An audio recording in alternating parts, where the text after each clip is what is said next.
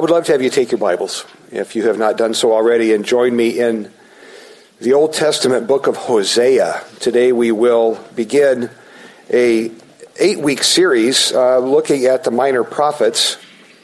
And I know you might say, well, first of all, where in the world is that? Well, it's the last 12 books of the Old Testament. The Older Testament, you might say. And I want to say a few things about the series and why we're doing this and things like that. A week ago, on the back of the bulletin, there was a bit of an explanation of what we're doing. This is a thematic study rather than a 12-week study. So we're not doing each like a book a week for 12. There's 12 minor prophets. We're not doing that. We're looking at 4 key themes. All right? So some of these will be a whole book at a time. Today, just Hosea. Next week with Pastor Tyler, just Jonah. Okay? But from there, most of our weeks will involve pulling in similar themes from different of the minor prophets. You know, the amazing love of God for his people today, and for those people next week. Then, of course, a big theme in the minor prophets is judgment. Sin is devastating. We're going to talk very frankly about that. That hasn't changed much. Sin is devastating, and it ruins people's lives, and it hurts nations, and it hurts families, it hurts us, and it's us. It's about us, because we mess it up pretty often. Trusting God when we don't understand. That'll be a week from Habakkuk. And then a couple weeks talking about hope. Because as we'll see over and over again in these books, even as God brings consequences and judgment, he always breathes a word of hope. And we need to hear that message, I think, today. Now, on your study sheet, there's a bit of information that I think is so good. I'm committed to teaching us good theology, good understanding of Old Testament, New Testament. So I'm not going to comment on all of those elements here, but I believe in preaching from both New Testament and Old, and helping us understand how the whole Bible fits together. So having just spent a number of months in Matthew, we come now to 8 weeks in this particular section of the Old Testament, and my explanation there as to why I think that that's a good thing. I want to comment on the third bullet point. I'll let you look at those other elements on your own time. An important key to understanding the Bible as a unit, and again, I'm giving just a cursory glance to what is really a big topic, but I'm wanting to reinforce a couple of things for us in our understanding of the Bible, because this is our culture today. All right? I hear this stuff. The Bible, of course, is one big story from beginning to end. It's a story of redemption. And God is the same from beginning to end. God does not change. His moral standards do not change. God's moral law does not change. Okay? So Old Testament, New Testament, God's moral standards, God's moral law. I hear it said sometimes, that's Old Testament. Come on, we're past that. We're now into the New Testament, so we're just going to chuck everything. Hold on there, Tiger.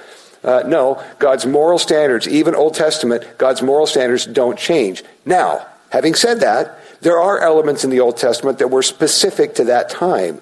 Things related to the nation of Israel and sacrifices that Christ fulfilled. He didn't throw them out. He fulfilled them.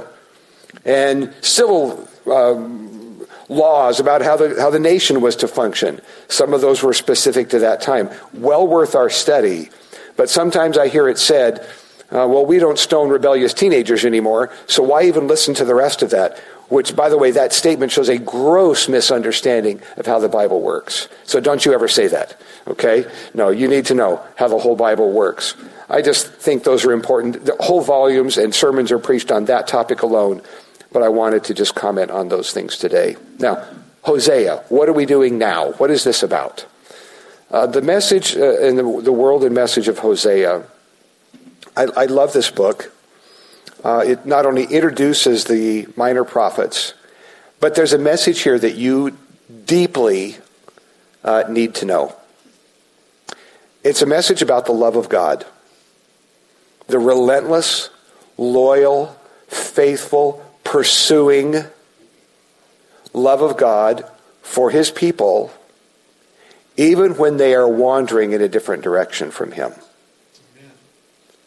This book is then that message is lived out in a live parable that is jarring, shocking in some respects? It's supposed to be. Because people turning away from the living God, that's supposed to be shocking too. But to help us head that direction, I want to do this. Right about 100 years ago, a song was put together about the love of God. Appropriately, and perhaps shockingly, it's called The Love of God. And so I want to read just a couple of parts to you. Some of you are very familiar with this song. The Love of God goes like this. Copyrighted first, 1923. The love of God is greater far than tongue or pen can ever tell. It goes beyond the highest star, and it reaches to the lowest hell. The guilty pair, Adam and Eve, bowed down with care. God gave his son to win his erring child. He reconciled and pardoned from his sin. Verse 3. Could we with ink the oceans fill? And were the skies of parchment made? Were every stalk on earth a quill, and every man a scribe by trade, to write the love of God above would drain the oceans dry, nor could the scroll contain the whole, though spread from sky to sky. The love of God. Now, in the year 2000, then, theologian Don Carson wrote a book with an equally jarring title. It's called The Difficult Doctrine of the Love of God. Now, what in the world could be difficult about the love of God? Well, he'll tell you in about 100 pages. He deals with things like ways in which the doctrine of the love of God is perverted, taken sideways today, applied in ways it was never intended to be applied. God loves me the way I am, and I'm not changing. Oh, really? Is that what the love of God is all about? Well, not really. The love of God and God's sovereignty, that is, if God loves me, what's with this? Whatever that is for you. If God loves me, how come my life looks like, or how come that happened, or how come they didn't, or they did? If God loves me, how about a little longer time at Disneyland? If God loves me, shouldn't he give me more cool stuff? And I don't see it. So, that. And how about a fourth chapter for Carson, God's love and God's wrath? What do you do with that? How do you mesh God's judgment? What, did God just get tired of loving? He got over that? And suddenly he got mad? Is that it? Like we do? So how do you see the love of God and God's judgment wed? Well, that's called The Difficult Doctrine of the Love of God. Now, I introduce both a song, sublime telling of that story, and some of the less comfortable elements as a way to get your mind thinking that way as we come to a jarring text. Okay? So I want to pray for us. This is the text you need to hear today, and then we're going to step into the story of Hosea. So pray with me, please. Our Father, as always, we come to your word with great joy. Your word is a fountain of life, as you are that fountain of life, and your word leads us to you.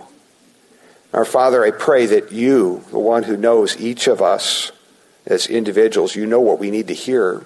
So, Father, would you allow us by the Spirit of God to hear the things today that we so desperately need, each of us.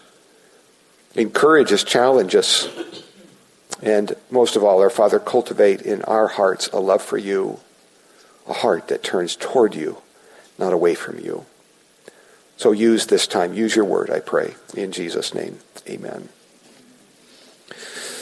So the book of Hosea, if you look on your study sheet there, just a few little reminders. Hosea, of course, not only the first of the minor prophets, but named for the main character in the book, a prophet of God.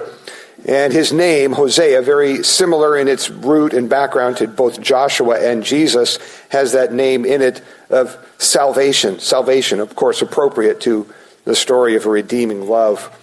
Now, I like to, in preaching, give us information that helps us all in our private study of the Bible. That's one of our goals in preaching, is to better equip all of us to read and understand the Bible on our own. You don't have to come here and only be in this setting to read and understand the Bible. We want to equip you to do more of that. So with that in mind, there are 3 dates. I've given these to you before, and I repeat them periodically. And so I'm going to do now. There are 3 dates in the Old Testament that if you get what's going on, it'll help you hang the Old Testament together. Because the Old Testament, as it appears in our Bibles, for most of us, it's not in chronological order. And there are certain historical events that once you uncover them, you go, oh, wait. So that's how that fits. And you'd be right if you get the right events.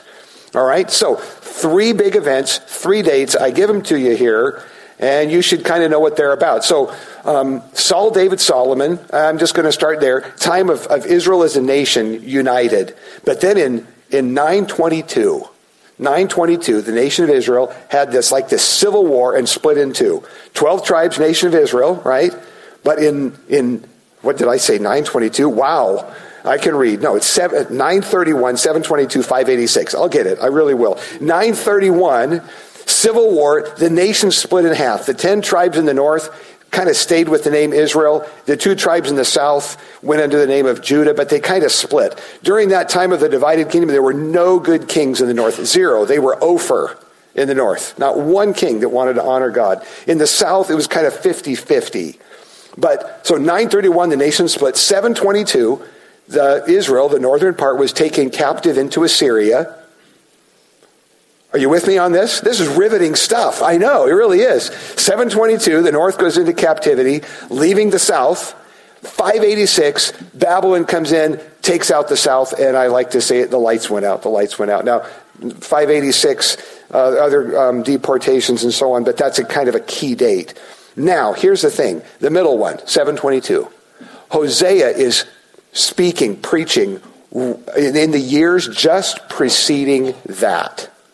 So for about 20 years, maybe 30 years prior to 722, Hosea is preaching largely to that northern part, still called Israel, even though it was just part of the nation. He's preaching to them. Their hearts are turned from God. It's a time of national decline. It is indeed awful. Bad news in the newspaper. People's hearts are not turned toward God. And Hosea is preaching on behalf of a loving God, saying, come, would you stop this nonsense and come back to me? Okay? Now, that's where the story of Hosea kind of shows up. And God says, Hosea, I have a job for you. And I want you to play out in your life in living color, in jarring detail, what's taking place in the country. So that people, maybe they'll see it, maybe they'll get it. So that's kind of what's going on, reaping. They're reaping a harvest for decades of sin. So with that in mind, we turn to the other half of your study sheet, and I'm going to read chapter 1. And I acknowledge here my outline headings came from my MacArthur Study Bible, looked at a variety of headings for the first part of the book and the second half, and went, oh, you can't do much better than that. And I took them, and I gave credit where credit is due. That's the important part of that. Hosea chapter 1, verse 1. The word of the Lord that came to Hosea, the son of Beri, in the days of Uzziah, Jotham, Ahaz, and Hezekiah, kings of Judah, so south, and in the days of Jeroboam, the son of Joash, king of Israel, so north, right? When the Lord first spoke through Hosea, the Lord said to Hosea, go, take to yourself a wife of whoredom, and have children of whoredom, for the land commits great whoredom by forsaking the Lord. Can you imagine that as a word from the Lord? Wow. So he went, and he took Gomer, the wife, or the daughter of Diblaim, and she conceived and bore him a son. It's the only child, specifically said, born to Hosea. The Lord said to him, call his name Jezreel, for in just a little while I will punish the house of Jehu for the blood of Jezreel, and I will put an end to the kingdom of the house of Israel.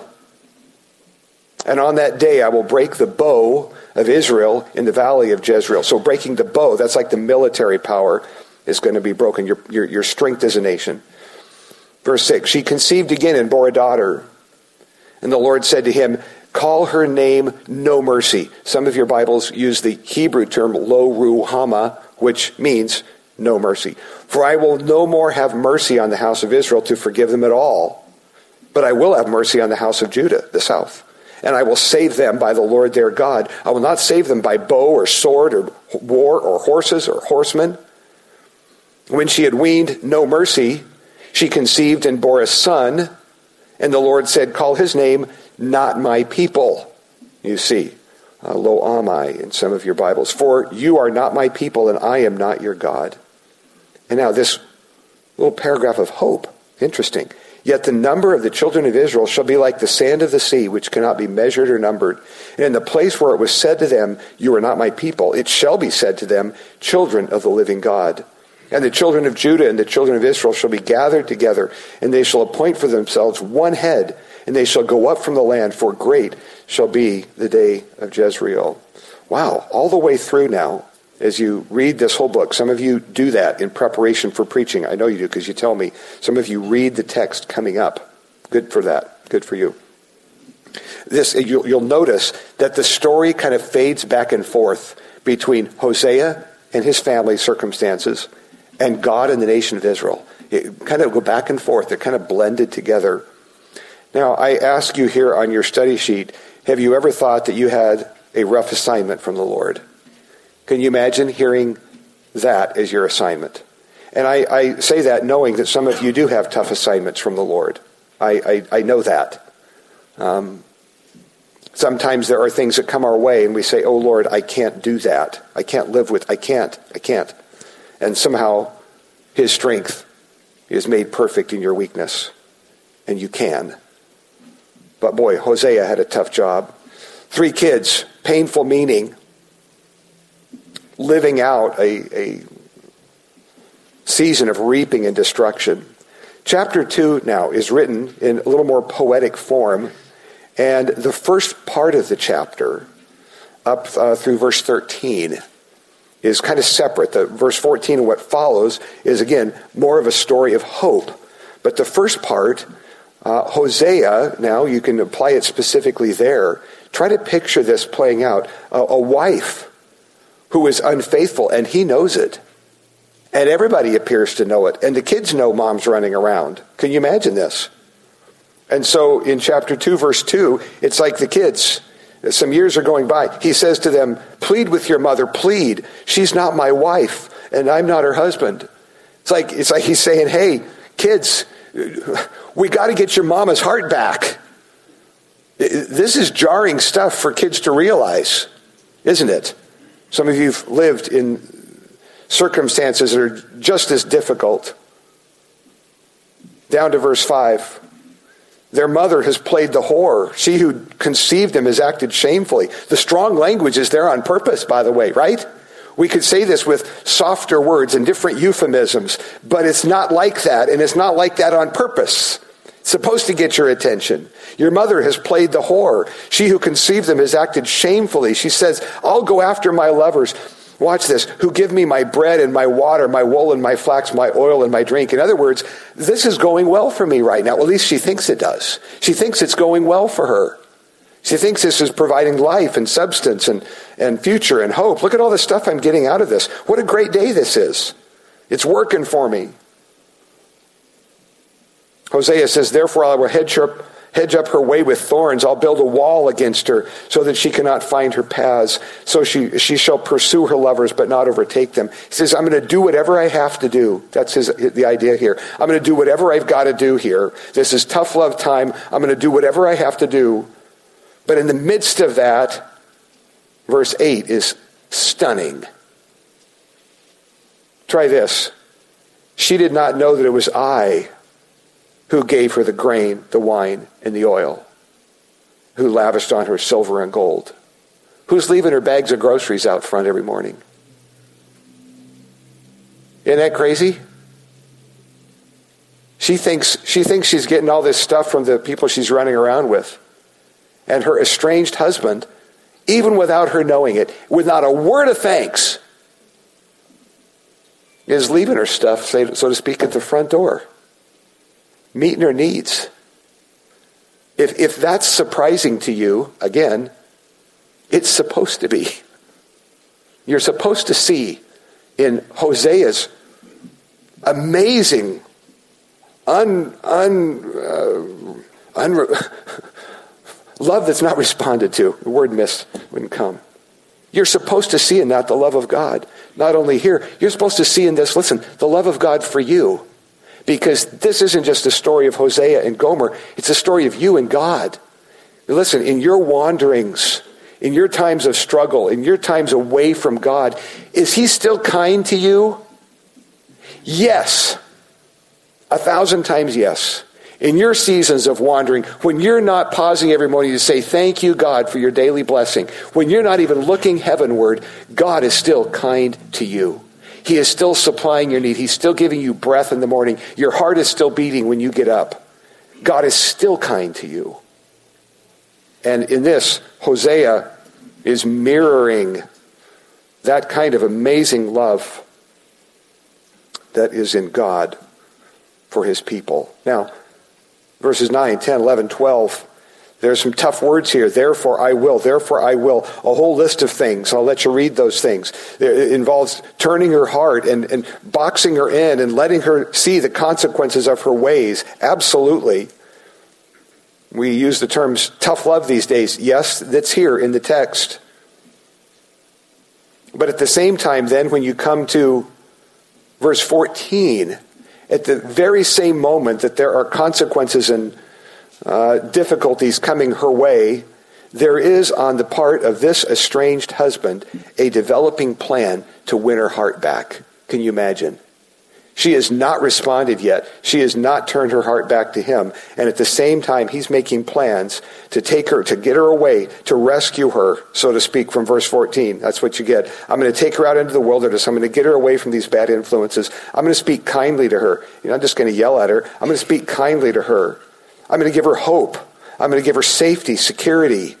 The Valley of Achor, a door of hope. That's looking back to the story of Achan. The Valley of Achor, a plain of pain and suffering, separation from God. And he says, I'm going to turn that season of difficulty into a new day. This is an estranged husband whose wife at this moment wants nothing to do with him. And he's scheming, he's plotting to win her heart back. Can you imagine? We would not blame him right here to just say, hey, just write her off and be done. Just be done. That's probably the counsel we would give to someone else and hope they would give to us were we in that circumstance. But it doesn't appear to be the heart of God for his people, fortunately. And it's certainly not Hosea's heart for his wife either. Verse 16, look at this. In that day, declares the Lord, you will call me my husband, and will no longer will call me my Baal or Baal, my master. It's looking to a day when she will respond as to a loving husband rather than to one who just owns her. In other words, I don't want you with me just because you have to be with me. I want you to be with me because you want me. You want to be with me. I want your heart. See? That's what he's looking ahead to. I'll make you lie down in safety, verse 18. I'll betroth you to me forever. My promises are going to still be true. Now, you step to chapter 3, and again, I was kind of working through my notes there, a journey toward destruction, yes, pursuing love. That's what you see taking place in the text. Hosea's loyal love. Now, some would see in chapter 3 a slave auction. That may or may not be the case, but regardless, God sends Hosea to get his wife. And the description here is he's going to pay good money. Let me take a look at verses 1, 2, and 3 of chapter 3. The Lord said to me, go again, love a woman who is loved by another man and is an adulteress. We don't have to pretend that's what's going on. Even as the Lord loves the children of Israel, though they run to other gods and eat cakes of raisins. We'll talk about that. So I bought her for 15 shekels of silver and a homer and a half. The ESV uses a term for measurement, a homer and a half basically of barley. And I said to her, you shall dwell as mine for many days. You shall not play the whore or belong to another man, so I will also be to you. Go to her.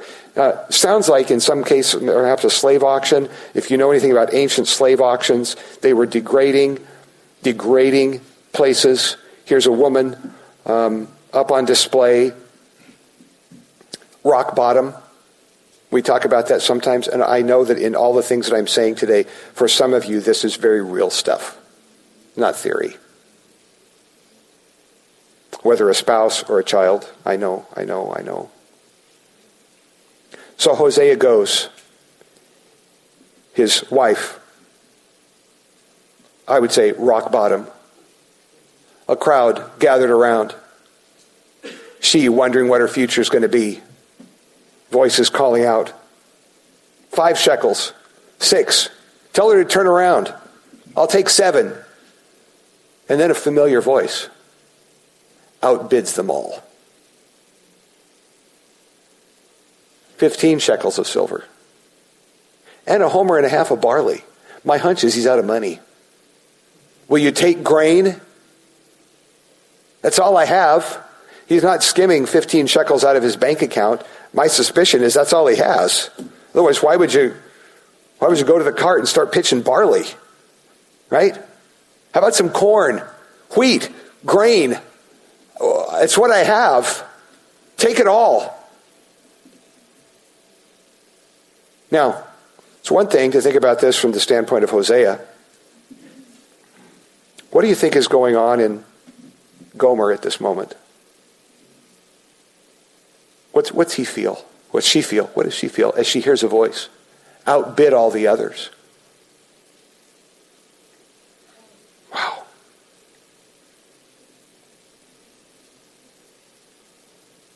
Her eyes are down. Are they up? She's ashamed at this moment. The one she's betrayed for how long? Paying everything to get her back. Isn't that crazy? It's supposed to be amazing. Because we're Gomer. And the one who paid it all for us is God. Who pursues and loves and doesn't quit. Even when you, as a child of God, aren't that smart. Heard a speaker recently use this phrase. Sin makes us stupid. Has that ever played out in your life? How many times have you ever said, what was I... Yeah, what were you thinking? What were you thinking? I know, you'd say later, I'm not sure that I was. Sin makes us stupid. And we think we'll get away with that, and it's going to be fine, and nobody will know, and it's going to be, come on. It's fun now, it's great. Sin makes us stupid, and here's this gal, Gomer, here she is. Worst day of her life, perhaps. Didn't work out the way she thought. Consequences crashing in. Then he shows up. What does she have to offer? Is this a day for her to say, well, I bring a lot to the table? Oh, you do? You don't bring anything to the table. Broke. Nothing. And Hosea comes and says, I'll give everything I have for you. Wow. The loyal love of God is supposed to be jarring. It's supposed to take your breath away.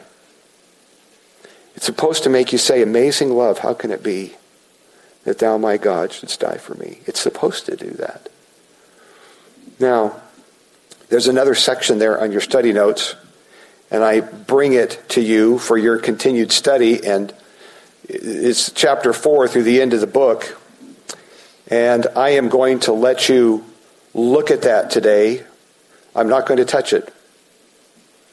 You might say, well, that's half your sermon. Well, no, it's really not. It's a part of the text, and I give you some keys to looking at it and understanding it. But I want to head to that response part because I want to make sure we have some time here. In Jeremiah 31, there is a voice from that Old Testament prophet, a voice from God, talking about another day. From that, at that moment, he says, I'm going to make a new covenant. There's going to be a day I'm going to make a new covenant. It's Jeremiah looking ahead to New Testament times, to the coming of Jesus. A new covenant. New covenant. Now, the New Testament talks about this new covenant. It's a new covenant where God, and boy, I'm going to summarize it, and in summarizing, so much that I will leave out. I must. But all the provisions of new covenant blessing, my goodness, the heart of it is the work of Jesus on the cross and God's pursuit of our hearts, right? God's pursuit of our hearts, not just our actions, but God's pursuit of our hearts. You find this spoken of in four different texts in the book of Hebrews. Jesus, the mediator of a new covenant, the old covenant being set aside, this new covenant being inaugurated with Jesus. Both Luke, telling the story of the Last Supper, communion, records Jesus saying, this cup is the new covenant in my blood. So does Paul in 1 Corinthians 11, as he tells about communion time. He quotes Jesus, this cup is the new covenant in my blood. It's God pursuing your heart. It's God pursuing your heart. Not just your hands, not just the outside, not just your obedience externally, but your heart affection for him. And I have on your study notes here, please get this. Make no mistake. God's loyal love isn't just about loving you the way you are. You've heard me mention that before. I'll keep beating on this one because it seems to be deeply ingrained in our culture, and I hope it's not in us inside a church that holds to the Bible. Sometimes people think about God loving us, and they say, well, that means God loves you just the way you are. And oh, dear people, that's barely half true. So just throw it away. How about that?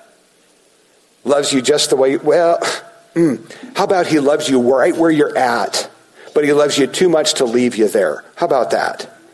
If you're sitting someplace in a cesspool saying, well, God loves me right here where I'm at, what kind of love would it be if he said, well, that's fine, you want to be there? What kind of love is that?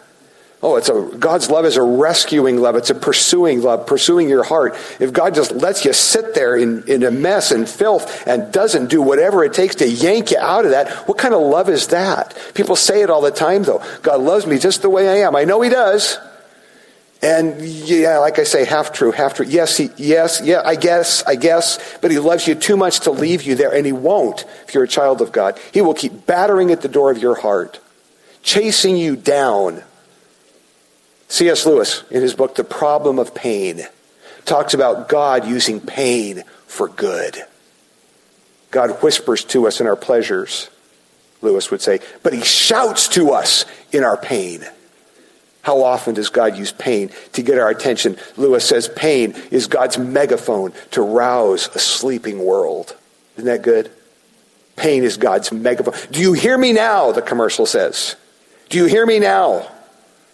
That could be the voice of God speaking into your life as things crumble or don't go quite the way you think as you go your own way. Can you hear me now? God says, oh, just wait. There's more where this came from. I want to look at one text in this latter part of Hosea, and that would be Hosea 10, chapter 10 and verse 12. This, if I was to grab a verse to summarize the chapters 4 to 14, this would be it. It uses a farming theme, similar to what we have in our artwork for this series. Sow for yourselves righteousness, reap steadfast love, break up your fallow ground, for it is time to seek the Lord, that he may come and rain righteousness upon you. So a farming theme. Do you like what you're reaping? Because you are. Well, if you don't like what you're reaping, maybe you should sow a different crop. So how about if you'd sow righteousness instead? How about that? Sow righteousness. Then break up your fallow ground. What is fallow ground? What is fallow ground? Well, we're familiar with some of the Old Testament patterns where a farmer was told every 7 years to let the land lie fallow. That is unplowed, unplanted, to kind of rejuvenate itself. Nowadays, we just put more chemicals on, typically, and away we go. But it was a practice, and some farmers still do that today. You let the land lie fallow for a year to kind of rejuvenate. Well, what happens during that year? Well, it grows weeds. Gets hard. So you bring in a plow. So break it up. Break up your unplowed ground. Listen, it's time to seek the Lord. It's time. You hear this? What time is it? It's time to seek the Lord. It's time to seek the Lord. You find some area of your life, maybe not your whole life. Maybe there's a part of your life where you haven't been seeking the Lord. Maybe you got part of your life where things are kind of on track, and you got another section over here, like the back 40 acres, that you're keeping for yourself, unplowed ground. And along comes Hosea and says, hey, it's time for you to seek the Lord. It's time to break up that unplowed ground, that fallow ground. Time to pull those weeds out. Tell God to bring in his plow and break up the hard spots and plant a new crop. You might say, well, yeah, most of my life's kind of okay. Right. And maybe there's that other room or that other part of the field where for you today, Hosea would come along and say, it's time. It's time for that. It's time to give that back 40 to the Lord. It's time for that fallow ground to get plowed up. It's time to seek the Lord. Well, listen, here's the deal with this whole book. I want to ask you to do something in response to all of this. The book of Hosea tells the story of a family.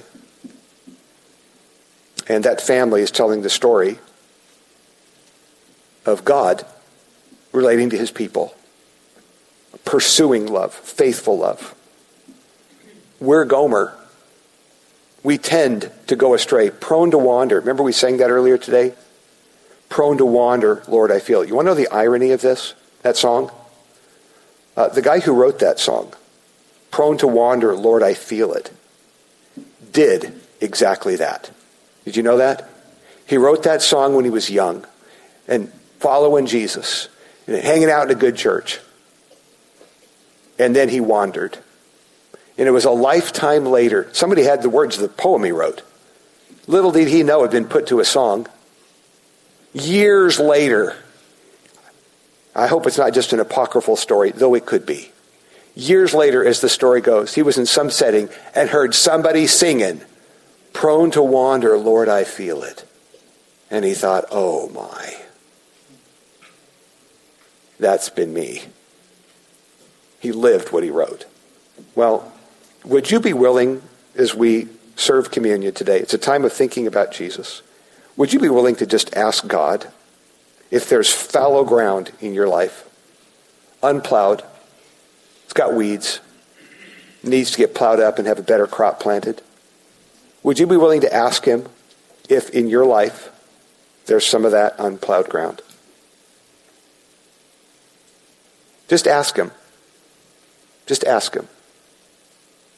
And if he shows you some area of your life or affection that's unplowed ground, maybe today you'll say, Lord, plow up that ground. Plant a new crop. Why would you not do that? It's time to seek the Lord. It's time. It's time. I want to pray for us. We'll talk about communion. Those who are going to serve can come down as I pray. Father, thank you so much for your love for us. You pursue us. You pursue us relentlessly. So grateful for that. You pursue us not because we're so pursuable, not because we're so warm and fuzzy, warm and cuddly. We're not. We are prone to wander. Father, I thank you for Jesus, even in communion as we remember his death, burial, and resurrection. We thank you that you pursue us relentlessly. Help us now as we turn our thoughts to Jesus, as we pray in his name. Amen. Communion, of course, is a retelling of the story of Jesus. The little piece of bread reminds us of his body broken for us on the cross, and the cup, a reminder of his blood shed for us. Here at Sunset Bible Church, if you know Christ as your Savior, we invite you to share with us in taking the bread and then the cup. And the way we serve communion here, the guys will come around with the trays of bread. You just hang on to a piece and wait till they come to the front again. And then as a reminder of our unity in Christ, I'll say just a word or two, and we'll take that piece of bread together. We're not bound together because we're all alike. We're bound together because Jesus died on the cross for us. In him is our true unity. Let's remember Christ together.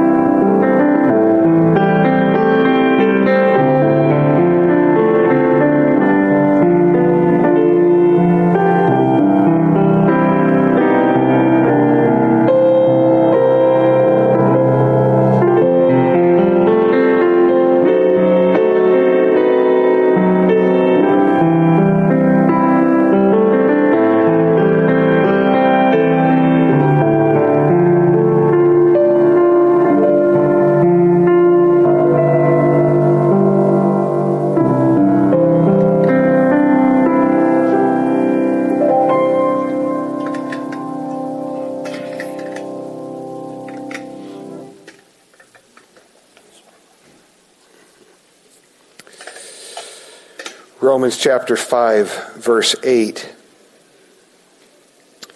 says this, "But God shows his love for us in this, that while we were still sinners, Christ died for us."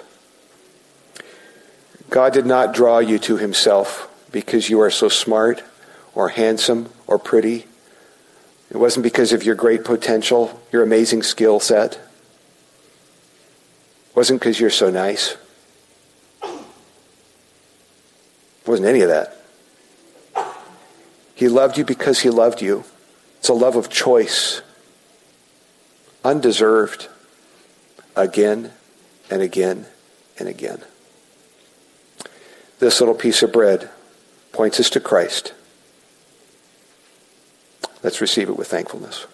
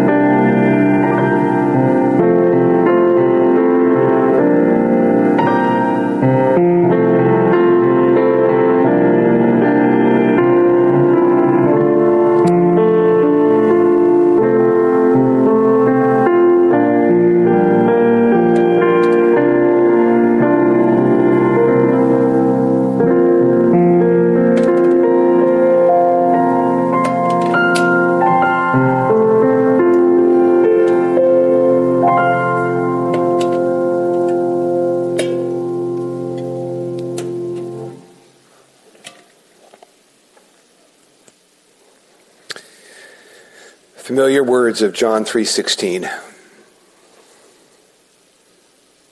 For God so loved the world that he gave his one and only Son, that whoever believes in him should not perish, but have everlasting life. I hope that's you today, the one who believes in him, Christ alone. This little cup is a reminder of the love of God for us as evidenced in the cross. If you ever wonder if God loves you, look no further than the cross. He does. Let's remember him.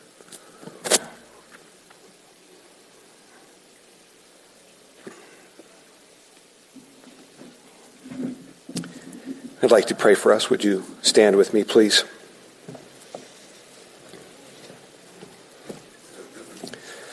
Our Father, we are those prone to wander. It's more real, more true of us than we would like to admit at times. Now we thank you that you are a God of relentless and loyal love for your people. You pursue us and you pursue us and you pursue us and you don't stop. Thank you for this. Our Father, I pray that we would be continually amazed at the depth of your love. Oh, righteous, yes, holy, but relentless. Thank you. Thank you. Father, bless us as we go this week. Bless us most of all with the sense of your presence and awareness of your walking with us and a focus on Jesus. And we pray with gratefulness in his name. Amen.